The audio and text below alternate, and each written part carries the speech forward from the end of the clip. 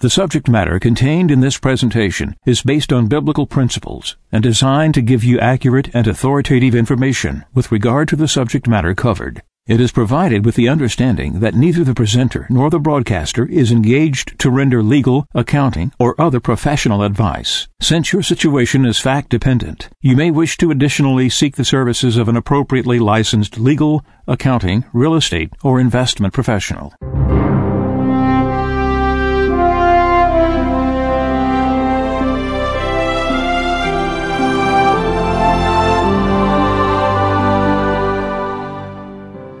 No one can serve two masters. He will either hate the one and love the other, or be devoted to one and despise the other. You cannot serve God and mammon. Therefore I tell you, do not worry about your life, what you shall eat or drink, or about your body, what you will wear.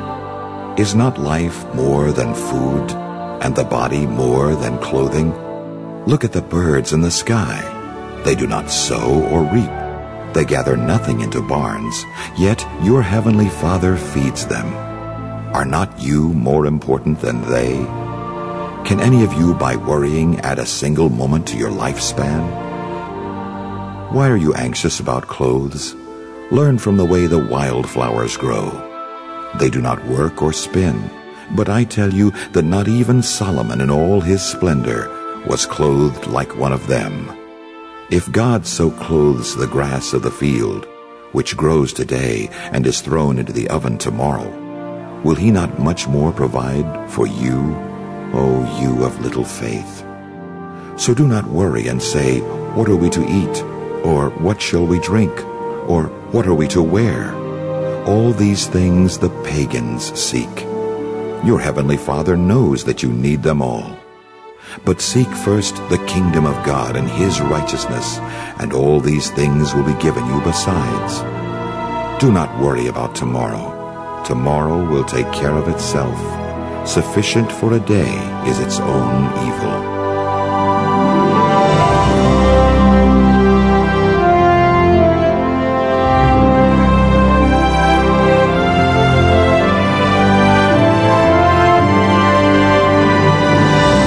This is Mejanomics with a friend of Medjugorje.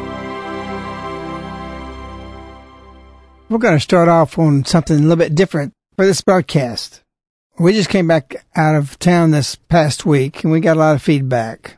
Since the release of Big Q, Little Q, a friend of Medjugorje has been invited several places around the country to speak about the book and about Medjugorje. So he fit in a couple of talks in Texas, in El Campo and Bridge City. So we have a lot of feedbacks coming in from those talks, and I'm just going to share one of them before a friend of Medjugorje gets into this Mejanomics program. Friend of Medjugorje, thank you so much for coming to Texas. We need you in Austin, San Antonio, Corpus Christi, Dallas, Waco, Fort Worth, Victoria, and all our cities. The evil is trying to take over Texas. Please come back soon. We must keep Texas in Jesus and Mother Mary's hands. Why does this individual say evil is trying to take over Texas?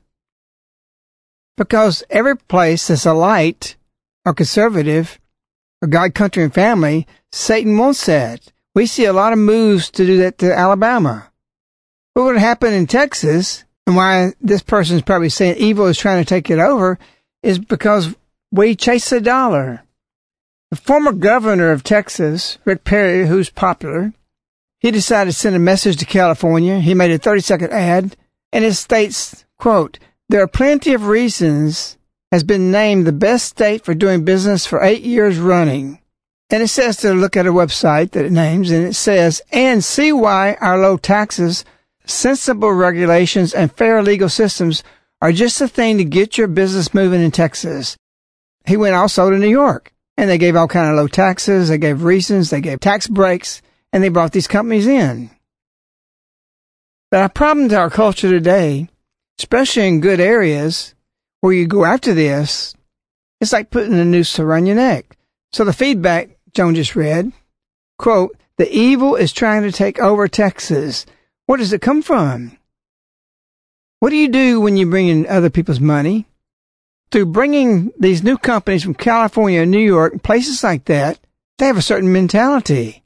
You're not just bringing money back in, you're bringing in the people, what their philosophies are, what they believe in. These people are used to high property taxes, degraded sinful tolerances that Texans would never be for. And we already see, like Houston has a mayor that's an abominable, and they've got several other cities that have abominable mayors. Where does this come from? It comes from people like New York, and they're used to doing these things. But that's the consequences of just seeking money. It's better to be flatline, a stable economy, than try to grow something and bring in exactly what destroyed their states for leaving from, that they bring it and do the same thing. We've seen it here in Alabama. Our property taxes are low. So every time there's an educational tax, these people vote for it. They think it's great because we have such low property taxes. So the evil that comes in is really a consequence of greed and sin. And people would praise Rick Perry. They actually did this. But this always regurgitates back with evil. And so she's referencing that. Why she didn't tie that to it, it birthed from this chasing of the love of money. I'm going to read another feedback. It's not from the Texas Talks, but from a recent broadcast of a friend of Medjugorje. It says, "Dear friend of Medjugorje, you call yourself a Catholic website trying to spread Our Lady's messages. I am in New Zealand. Just remember during these times, Our Lady has come for everybody in the world, not just you Americans. You pride yourself to be so special. I would tell you one thing. I don't pride myself as being special. May God bless your efforts, but may you realize that billions of people lie outside of America." And we welcome comments like this because it gives us opportunity for clarification, to understand what is the United States of America, what is it in context of the whole world. And of course, this feedback says that Our Lady has come for everybody in the world. We know that. I know that. I never say that without that understanding. And she added, not just you Americans. You pride yourself to be so special. No, that's a mistake in understanding what's been said. We pride ourselves that we are privileged to live in a country like no other country in the history of the world. What's our position? Humility. And she went on and said, I will tell you one thing, I don't pride myself as being special. We're not special. We're responsible. To whom much is given, much is expected. I wrote about this and they fired the first shot. Because we are a country that is identified as exceptional. So I want to quote what was written. When America's exceptionalism is spoken of, this is not the same thing as nationalism. And that's what this feedback has put us in the context, that we're nationalist. That's not what this is about. We understand we're exceptional. Why? I go on to say and write, America's exceptionalism is the recognition that no other nation in the world has been blessed as we have been. America's exceptionalism becomes complete when we understand we must pass this blessing on to other nations of the world. That includes New Zealand. That includes Lithuania, one of the smallest countries in the world. We're not stomping countries.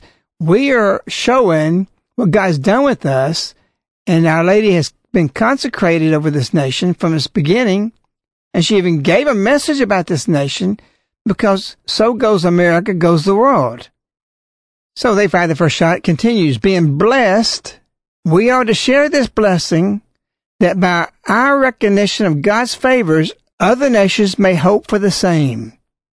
Is this not why immigrants continuously have come to America in fulfillment of their dreams for freedom? Ask that question there. You ask yourself, what other nation people are tearing down, giving up, doing whatever, even breaking law to get in this country? It's the only nation in the world. They define the exceptionalism why they want to be here. The problem we have with these now coming in, they don't want to be Americans, so they're going to destroy the blessings we have. But it continues and they fired the first shot. Is this not what has kept political prisoners alive while being tortured in prison with hope for their beloved fatherland, while also claiming America as their second fatherland? Yes, American exceptionalism is a recognition that God has shed his grace on thee.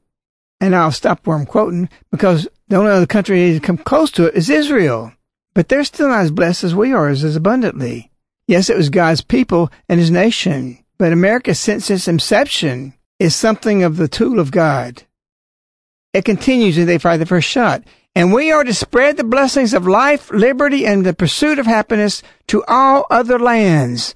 As patroness of our nation, Our Lady wants us to realize the grace from her Son. No nation has been where we are right now. That understood, Our Lady said July 2nd, 2014, I, the mother of the entire world, call you to set out on the way of humility. Yes, America and all its people has to be humbled. But if you say and you understand exceptionalism brings that to the heart, for the reason we are blessed is because we have been humble. In our wars and our battle, we helped our enemy immediately when we defeated them. You know what some people wanted to do in World War II? Because Germany had caused 2 World War wars? They wanted to fill all the airplanes up full of salt and salt all of Germany so it would never rise again. We were against that. But that's what many victors do.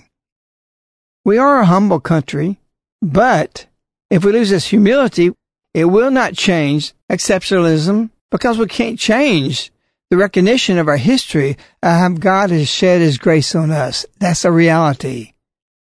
But in this July 2nd, 2014, Our Lady continues about, call you to set out the way of humility. If you, my children, do not become cognizant of this, then darkness, blindness, rule in your soul. Only humility can heal you. The whole world needs that. Does the United States need the same thing? You bet it does.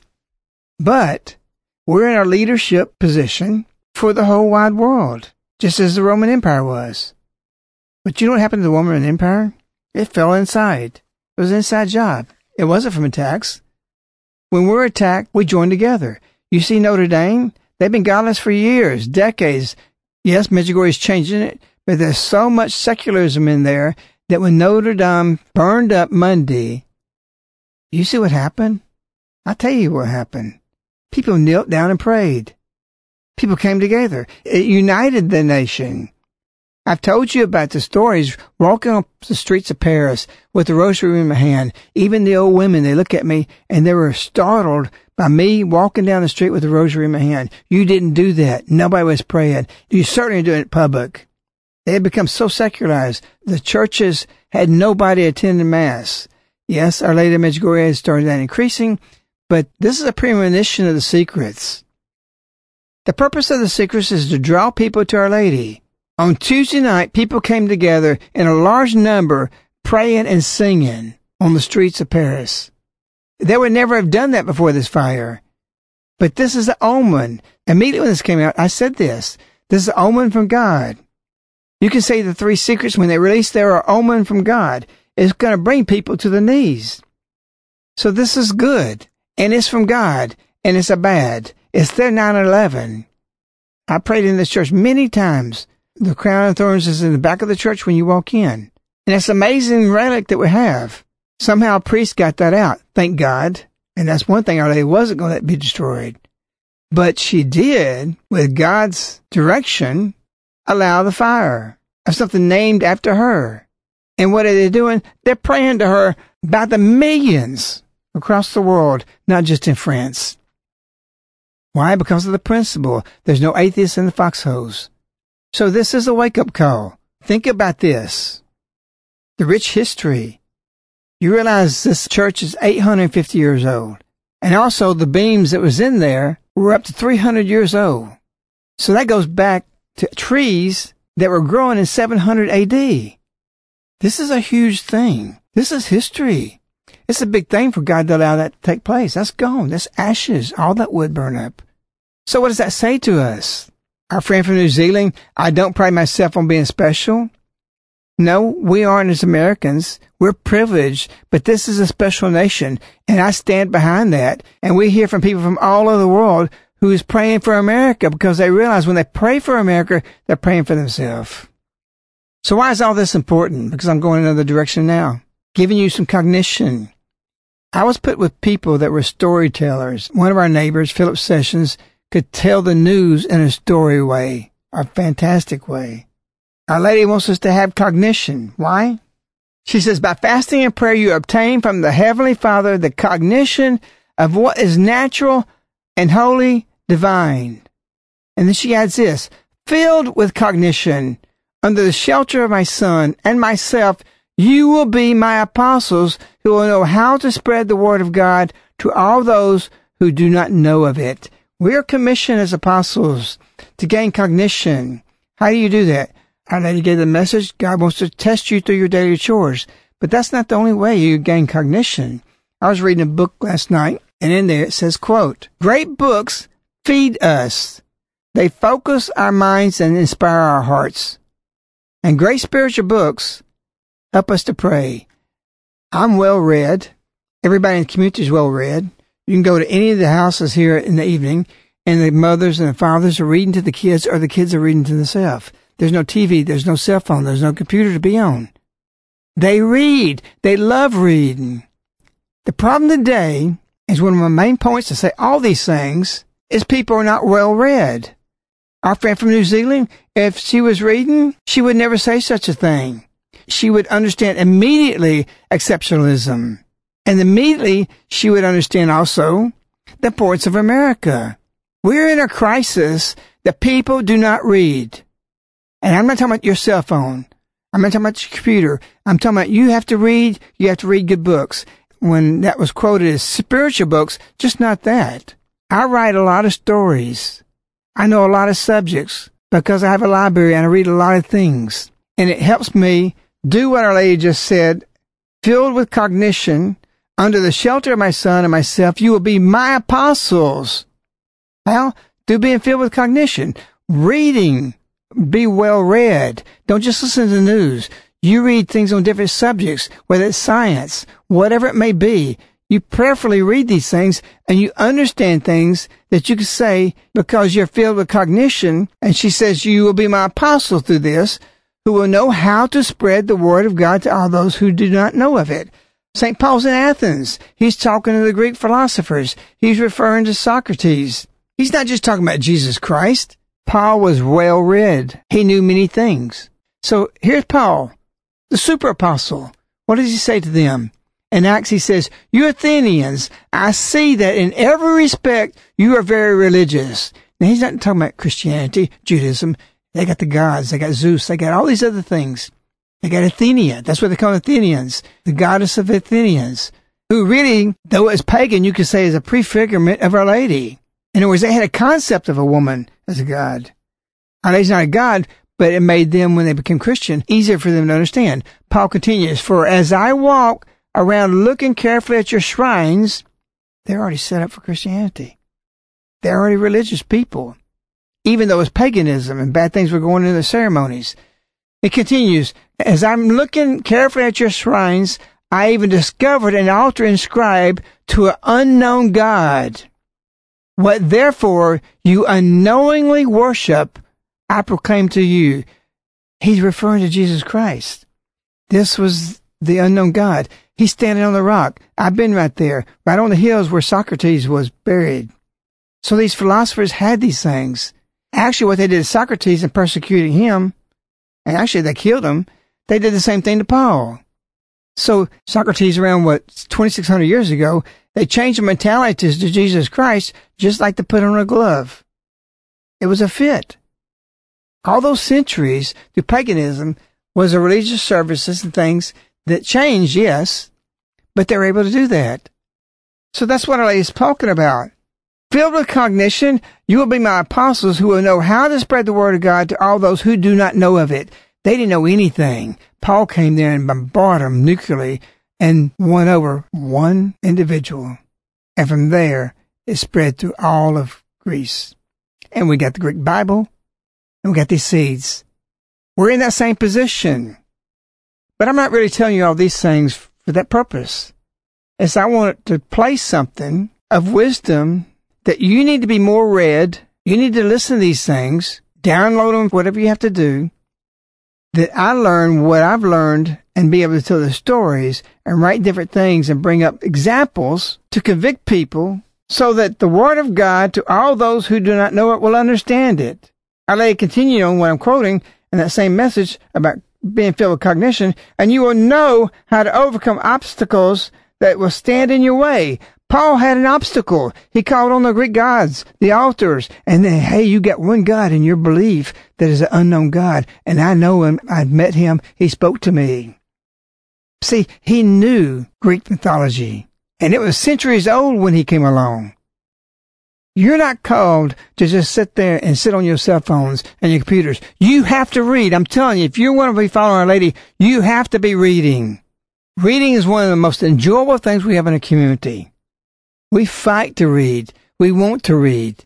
And we love to read. And we tell stories. We discuss it. It's nothing better than sit down and talk about a book that you both have read in the community or somebody's explaining something.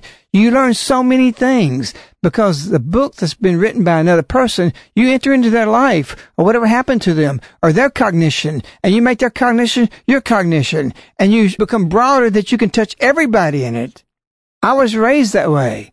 I know God put me next to people that the stories that was happening in the news, the way they explained it, gave this slant on it, gave us a broad view of everything. I can say now, I was prepared for Medjugorje, just like we talked about the Muslim Hassan, who said in 1979, people who were born before the Virgin Mary would appear would be prepared for their whole life for her coming. And I feel it and I see it. I've spoken to you about being well read, but it's not just that. You have to have other things in your life, experiences. I have had in my life a variety of fields of work. I've been associated with many different trades, which gave me cognition, which gives you different perspectives of many things. Take an example for here. Our children are raised from little kids, seeing logging, being around it, carpentry, making pottery, raising all kinds of animals, brings them also familiar with veterinarian practices, excavation, printing press, bookmaking, and a hundred other things. Our children, by the time they're 10, 11, 12 years old, they're so familiar with so many trades and how things work and how they come to be that we would put them against any college graduate with the highest degrees. They wouldn't be able to hold a candle to our kids. Am I bragging about that? Yes, I am. Because Our Lady said, April 20th, 1985, something very profound. She says, you must be humble in what you are proud of. And you should be proud of what you are humble in. We're very proud of our children, how they're raised. And it's because they're well read and because they're in different trades. They do experiences. And this is completely out of the norm, the way the world's going. So I'll go back to this person in New Zealand who I'm sure has goodwill, but is ignorant. Because if she read, she would never write that. Our friend before that, about coming to Waco, Fort Worth, Victoria, all our cities, etc., the evil is trying to take over Texas. That person's informed. They're understanding these things. And I understand she was at the talk, and she heard things she never heard before. And a lot of it was stories, like Paul standing there. You're called to be apostle. He's a super apostle. Our Lady's calling you for this. So we're going to play something to you now to show you these are the kinds of things you need to learn. There's a lot of wisdom out there. In 1965, this was recorded. I learned from this man many things. How to present talks, how to do things. And every day at lunch, like many of you who may be my age, I'm close to 66, and I don't feel that because I feel energized from Our Lady. And I have a lot of work still yet to do. But this man, his name is Paul Harvey, you've probably heard the name, was filled with wisdom. And I never missed him. And I learned a lot from him, how he told his stories, how he presented news, how he made his points. And this is just a singular example that you can find these kinds of things, and you should be listening to these things with your children, or just if your husband and wife together, even if your kids are out of the house. You need this wisdom, because what Rick Perry did, and understand chasing the dollar, what you're about to hear shows when we go that way, we get off base, the consequence is not good. And humility is truth. And keep in mind, all this has been said, when this was broadcasted, we had not landed on the moon at that point. We had 3 or 4 more years before we landed on the moon. So today we have these difficulties that come up. But listen to this carefully. Tune into it.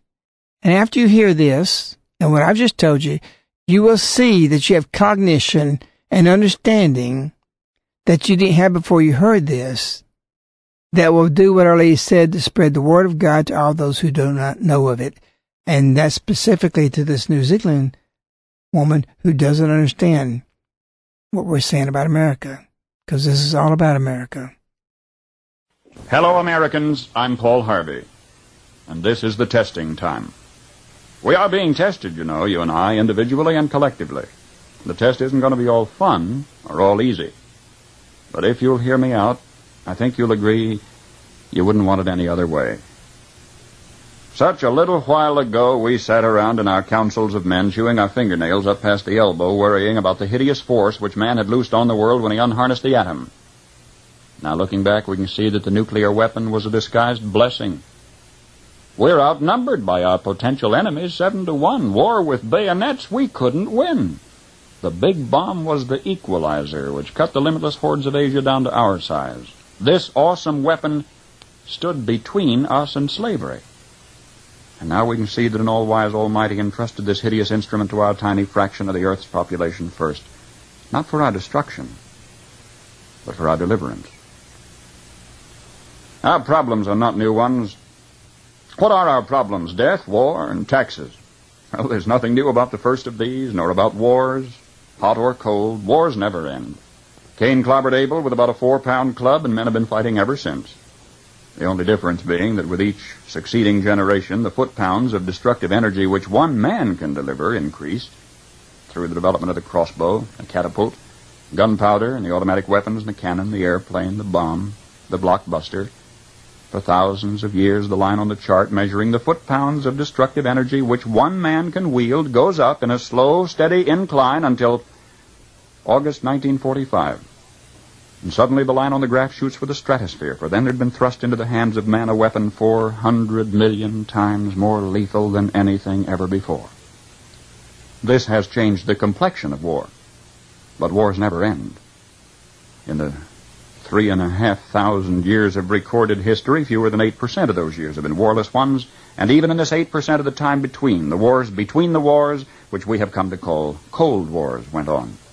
Nor is there anything new about these. Quintus Fabius Maximus, the Roman general, was the original Cold War kid, I guess you could say. The Romans nicknamed him the Cunctator, meaning one who delays. He marched and countermarched. He turned the battlefield into a parade ground, but he wouldn't fight. Hannibal's getting ulcers, but he isn't getting shot. They say one day old Fabius met the Carthaginians on the field of battle, and he said dramatically, "Well, what will it be, war or peace?"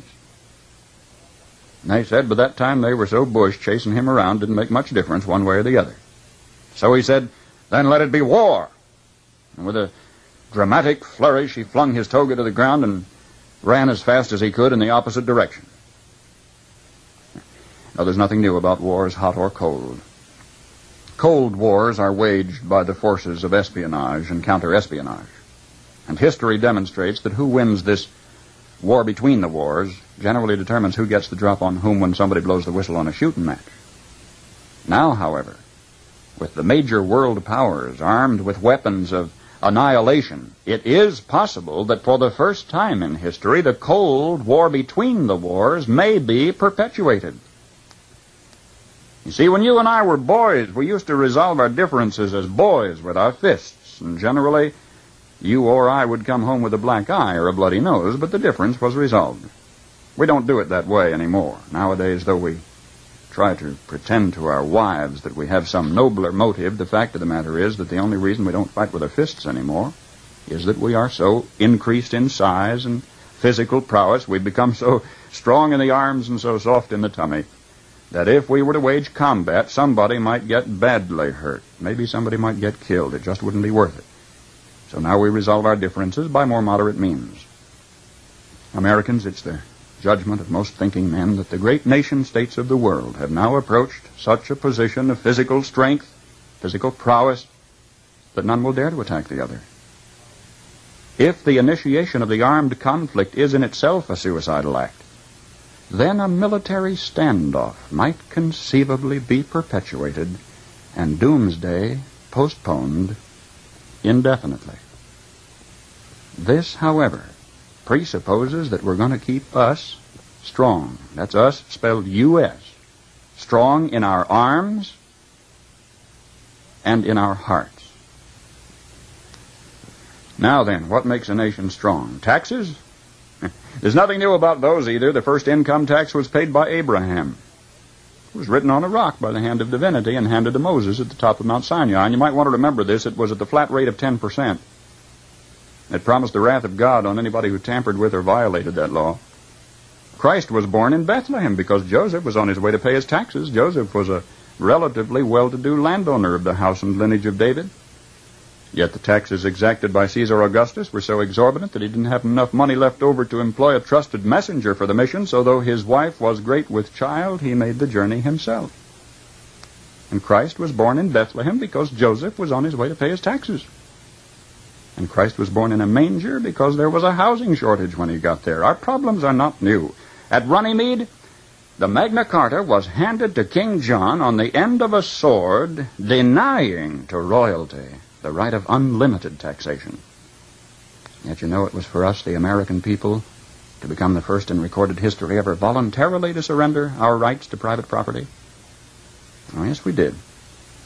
With an innocent-sounding constitutional amendment, the 16th, which says that Congress shall have the power to lay and collect taxes on incomes from whatever source derived, and we forgot to put any limit on the extent to which we could tax ourselves. Conceivably, we could be taxed out of all private property. We could be taxed not 70%, 80%, 90%, but 100%. We could awaken one morning and find that the government owns the farm and the house and the car and has a mortgage on the church, legally. Historically, whenever any nation has taxed its people more than 25% of their national income, initiative was destroyed and that nation was headed for economic eclipse. Well, presently, the American people are being taxed 33% of their total income. History says we'll roll forward on momentum for a little while, but we'd better get some more gas in the tank pretty quick. You see, ours is not the first by George good government to arise on the world stage. There have been several. Rome, Spain, and Greece, and China, and each enjoyed about 150 years at its zenith. That's just about our time in the New World. And then each decayed away. Not one of them was ever destroyed by anybody else's marching legions. Each rotted away, morally, socially, culturally, economically, simultaneously. You know, one of the most cruel paradoxes of history is this. Because each was a good government, it bore bountiful fruit. And when it bore bountiful fruit, the people got fat. And when they got fat, they got lazy. And when they got lazy, they began to want to absolve themselves of personal responsibility and turn over to government to do for them things which traditionally they had been doing for themselves. At first, there appears to be nothing wrong in asking government to perform some extra service for you, but if you ask government for extra services, government, in order to perform its increasing function, has to get bigger, right? And as government gets bigger, in order to support its increasing size, it has to what? Tax the individual more. So the individual gets littler. And to collect the increased taxes requires more tax collectors, so the government gets bigger, and in order to pay the additional tax collectors, it has to tax the individual more, so the government gets bigger and the individual gets littler. And the government gets bigger and the individual gets littler until the government is all-powerful. The individual is hardly anything at all. The government is all-powerful. The people are cattle. Now, some believe that the need is for a vigorous, strong man to arise on the scene, to regulate and regiment the affairs of men. Yet history tells us there have been several such. Once upon a time, there was a nation great and powerful and good. She was suffering from the aftermath of war, from a depression. And then came upon the scene a leader, an idealist, self-confident, intolerant of criticism. Wisely, he limited his early activities to combating the financial depression. Nobody could argue with that. But in a while, he began to regulate business and establish new rules to govern commerce and finance. Some of them in diametrical disagreement with the God-made laws of supply and demand, but anybody who disagreed with those new rules was promptly fired. The new leader saw that under the old system of free enterprise, landlords prospered, so he levied new taxes to take away their profits and destroy what he called the monopoly of capital. To please laborers, he controlled prices. To win the favor of the farmers, he gave them loans and subsidies. The national debt mounted alarmingly. Whenever anybody tried to tell him that governments, even as people, can go broke when they spend beyond their incomes, he said they just didn't understand deficit finance. Well, what do you say? Did he build on rock or on sand? I say on sand. For you see, this was the story of Emperor Su Tongpo, who led China to its doom more than 1,000 years ago. And I am satisfied with all my heart that if Uncle Sam ever does get whipped, here too, it will have been an inside job. It was internal decay. It was not external attack that destroyed the Roman Empire. Starting about 146 BC, internal conditions in Rome were characterized by a welter of class wars and conflicts, street brawls, corrupt governors, lack of personal integrity and moral responsibility. About 290 years after Christ, a Roman emperor named Diocletian took over. He really grabbed the bull by the horns. He took over in a period of turmoil and severe depression. The first thing Diocletian did was call in the gold and close the banks and raise the taxes. Diocletian put millions of people on the public payroll, but when this failed to do the job, the country was still in trouble. He asked more personal powers for himself. For a brief while, incidentally, they were standby powers, but then he used them all at once. He froze wages, he froze prices, he froze jobs, he stopped profits, he dictated to the farmer what he should plant, when and how he should sell it, and for how much, and he rationed food. And what happened? The labor market closed down. Incentive was gone. Farm life became dependent on bureaucratic red tape. Exorbitant taxes cost the farmer his land. He kept for himself only a small plot on which he might grow turnips for his family. He lost the rest of it to the state. And without food and with incentive gone, city life stagnated and declined. And Rome passed into what history has recorded as the Dark Ages, lasting 1,000 years. Just by turning to the left, the world has gone in circles. A nation would evolve from a monarchy into an oligarchy, from oligarchy to dictatorship, from dictatorship to bureaucracy, from bureaucracy to pure democracy, where finally the people would cry out from the chaos and confusion of the streets, "Oh, please, God, give us a king," and God would give them a king, and they'd have a monarchy again and start the whole silly cycle anew. Now, either we will profit from the errors of their ways, or it follows as the night the day, our children are going to have to relive the Dark Ages all over again. We can perpetuate the military standoff. We can delay doomsday indefinitely. We can continue on the high road that's made our United States the powerhouse of the world. But again, it isn't going to be all fun. But then nothing worthwhile ever is. If we intend to stay strong enough to enforce peace, let us determine first the source of our strength. How come, after thousands of years of experiment, our new nation has come so far so fast? All this in less than 200 years. What is the secret of our success? Well, I think it had to do with a basic American's creed. Perhaps it never passed the pioneer's lips in this form, but if it had, I think he would have said something like this: I believe in my God, in my country, and in myself.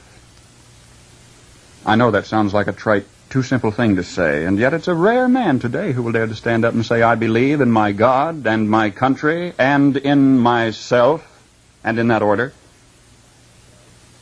When the early American pioneer first turned his eyes toward the West, there were only Indian trails, or traces as they were called, for him to follow through the wilderness. Do you know today you can roller skate from Miami to Seattle? From San Diego to Plymouth Rock? In this little bitty instant, as historical time is measured, our 7% of the Earth's population has come to possess more than half of all the world's good things. How come? Well, sir, when that early pioneer turned his eyes toward the West, he didn't demand that somebody else look after him. He didn't demand a free education. He didn't demand a guaranteed rocking chair at eventide. He didn't demand that somebody else take care of him if he got ill or got old. There was an old-fashioned philosophy in those days that a man was supposed to provide for his own and for his own future. He didn't demand a maximum amount of money for a minimum amount of work. Nor did he expect pay for no work at all. Come to think of it, he didn't demand anything. That hard-handed pioneer just looked out there at the rolling plains stretching away to the tall green mountains, and then lifted his eyes to the blue skies and said, "Thank you, God. Now I can take it from here."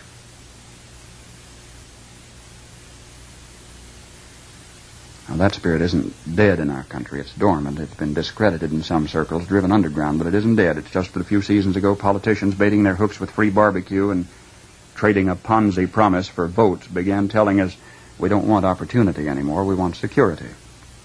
We don't want opportunity, they said, we want security. They said it so often we came to believe them. We wanted security. And they gave us chains, and we were secure.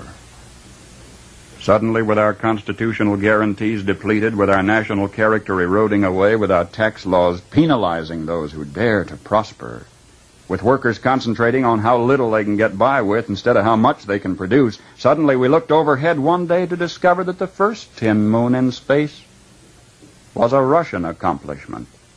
That free men dragging their feet had been outdistanced by slave workers dragging their chains. And we were sore afraid. But as with the nuclear bomb, perhaps this was a disguised blessing too. Maybe a dramatic accomplishment by this Cold War adversary was necessary to get us off our dead centers and back to work again. If we can revive in ourselves, then in our youth, something of that basic American's creed, the horizon has never ever been so limitless. For man stands now on the threshold of his highest adventure of all, his first faltering footsteps into space. 20 years from today, half of the products you will be using in your everyday living aren't even in the dictionary yet. We've got it made. If we just keep on keeping on, we've got it made. And if we don't, we will follow those other great nation-states of history into the graveyard of ignominious oblivion. History promises only this for certain. We will get exactly what we deserve. You see, storms are a part of the normal climate of life. I've not promised you a horizon of no work and all ease, all honey and no bees, because storms are a part of the normal climate of life. Sometimes the storm takes the shape of an economic catastrophe or a military holocaust or a prolonged drought or a terrifying flood. But storms are a part of the normal year-in, year-out climate of life. We sometimes think our generation has been especially discriminated against, but in every generation, young folks have wondered whether they should pursue an education or take the easiest possible way, whether they should enter the professions or not. Young folks have wondered whether they should marry or no. Young marrieds have wondered whether they ought to bring babies into an era of regulation and regimentation. In every hour of history there have been these questions, the same as we have today, because there have always been storms to test men. Americans, a paradise is being prepared somewhere. A perfect place. Don't you see? We've got to prove here we deserve to be there. And if there were perpetual sunshine, there'd be no victory. So storms are a part of the necessary climate of life. This is the shakedown cruise. Here's where we separate the men from the boys. If you and I conceivably could roll out a plush carpet on which our youngsters could walk off into a problem-free future, don't you see, it would not be to their best interests for us to do so. They deserve a crack at this test, too. Storms are a part of the normal climate of life. There's an election going on all the time. The Lord votes for you, the devil votes against you, and you cast the deciding vote. Americans, for some reason, are being especially tested because we have been so richly blessed with the bounteous good things which invite sloth. Storms are a part of the normal climate of life. But what happens to a rooster in a storm? He goes over in a corner of the hen house and gets soaking wet and shivers and shakes and develops, what is it, coccidiosis or pip or one of those things roosters gets, and dies. But what happens to an eagle in a storm? He sees the dark clouds. He sees them coming. But did you know this? The eagle, when he sees the dark clouds out there on the horizon, takes off and lets the tremendous storm winds in the vanguard of the turbulence actually help buoy him aloft and help him.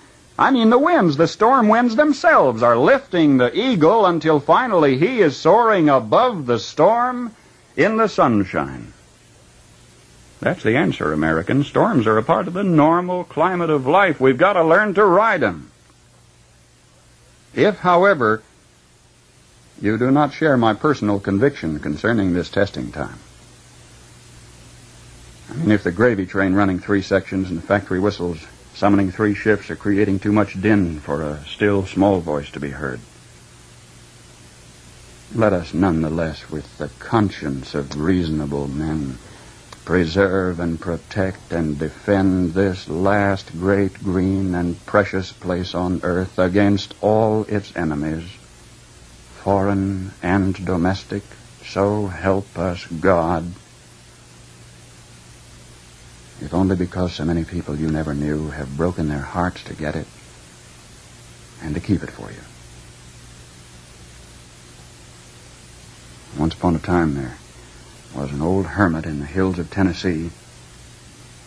Always used to be able to answer any questions that the youngsters of the community would bring to his hillside cabin. He was a wise old man, but in every community there is one scalawag, one borderline delinquent, one of those always getting himself into trouble, always leading others astray. And there was one such in this community. And one day he gathered his cohorts about him. He says, fellas, I have an idea how we're going to fox that old man up on the mountain. He thinks he's so smart. I'm going to catch me a bird, and I'm going to hold it in my cupped hands. And I'm going up to his cabin, and I'll say, what have I here, old man? He'll guess right. He always does. He'll say it's a bird. But then I'm going to say, is it alive or is it dead? If he says it's dead, I'll let it fly away and prove him wrong. If he says it's alive, before I show it to him, I'll crush it to death. Well, youngsters caught a small bird and went up to the hillside cabin, rapped on the door. The old man came to the door. The lad said, what have I here, old man? The old hermit said, why, it appears to me it's a bird you've caught there, boy. And the lad, glancing at his friends out of the corners of his flashing eyes, said, yes, but is it alive or is it dead? And the wise old man of the mountain said, it is as you will, my son. That is the sum of it, Americans. We have here captured the elusive eagle of individual liberty. Now you can love it and feed it and watch it fly, or neglect it and starve it, and it'll die. It is as you will. The future is in your hands. What you just heard is wisdom.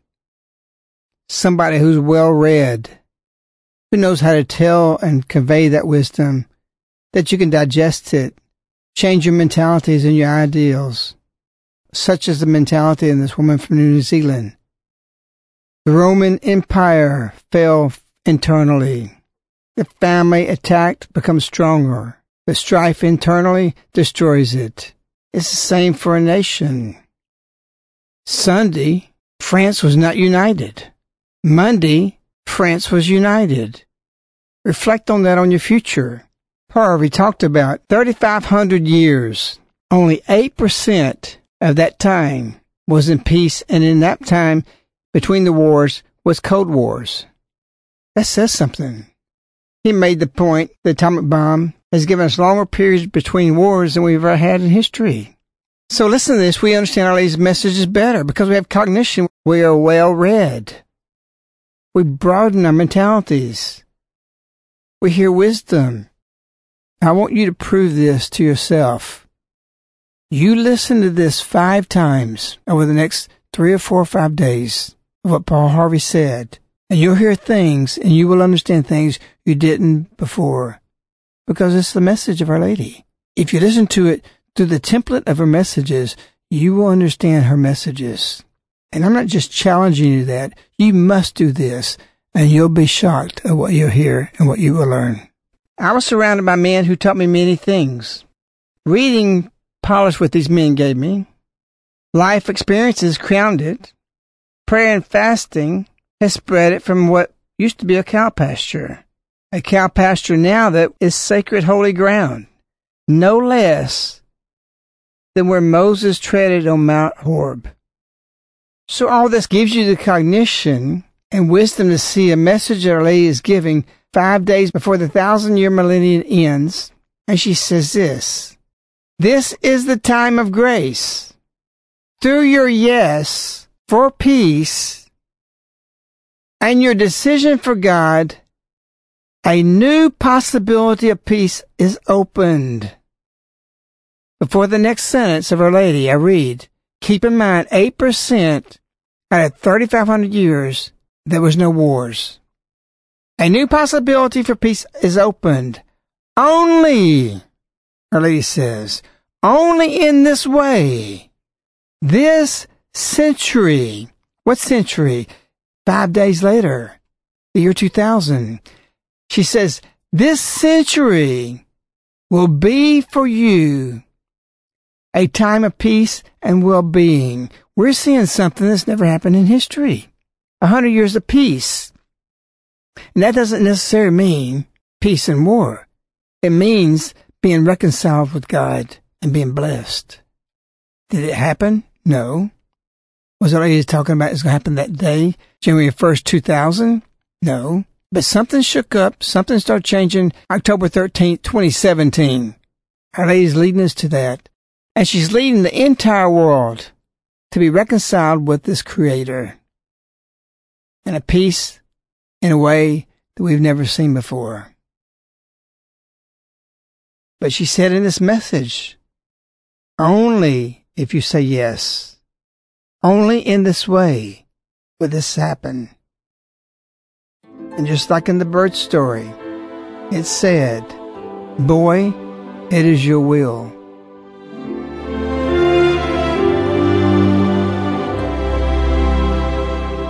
What you are hearing is wisdom of life experiences refined by the purifying fire of tribulation and suffering. A friend of Medjugorje will conclude today's Mejanomics broadcast shortly. But first, it is important that we share with you the need to get these words out to as many people as possible. Field Angels, our committed monthly supporters, allow us to make these broadcasts available worldwide. Thank you for your support. But we have a great need. We need 20,000 more Field Angels to ensure that these broadcasts and many other materials are brought to every home. We are asking for a small and unburdened amount of just $5 a month. This means that for everyone who signs up at $5 or more, helps to reach the goal of 20,000 new people. A $10 monthly donation covers 2 people. The average monthly donation is $25 a month, which would cover 5 people toward the goal of 20,000. We do not ask you to merely consider doing this. Many know, with the state of the world, that the time is short to reach as many people as we can. Our Lady needs your help, and our mission work changes hearts through God's grace. Sign up as a Field Angel. Contact Caritas in the U.S. at 205-672-2000. Outside the United States, dial 001-205-672-2000. Or you can visit mej.com, spelled MEJ.com, and click on Donate. For everyone who signs up as a Field Angel, a friend of Medjugorje will gladly share with you 1 free CD of today's broadcast. When signing up as a Field Angel and making your generous tax-deductible gift, please mention today's broadcast and the CD number CD2445 MJ. Thank you. Now, here is a friend of Medjugorje to conclude today's broadcast.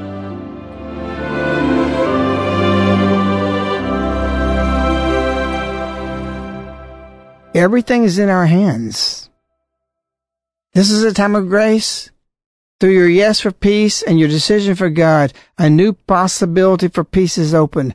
Only in this way this century will be for you a time of peace and well-being. Put little newborn Jesus in the first place in your life, and he will lead you on this way of salvation. I'm telling you, you have to read. If you don't read, you will not have the cognition. You can't get it through the media. You can't get it through the education system. You have to choose to broaden your mentality, which has been narrowed by the educational system and the voices that we are not to believe any longer. Wish you, Our Lady. We love you. Goodbye.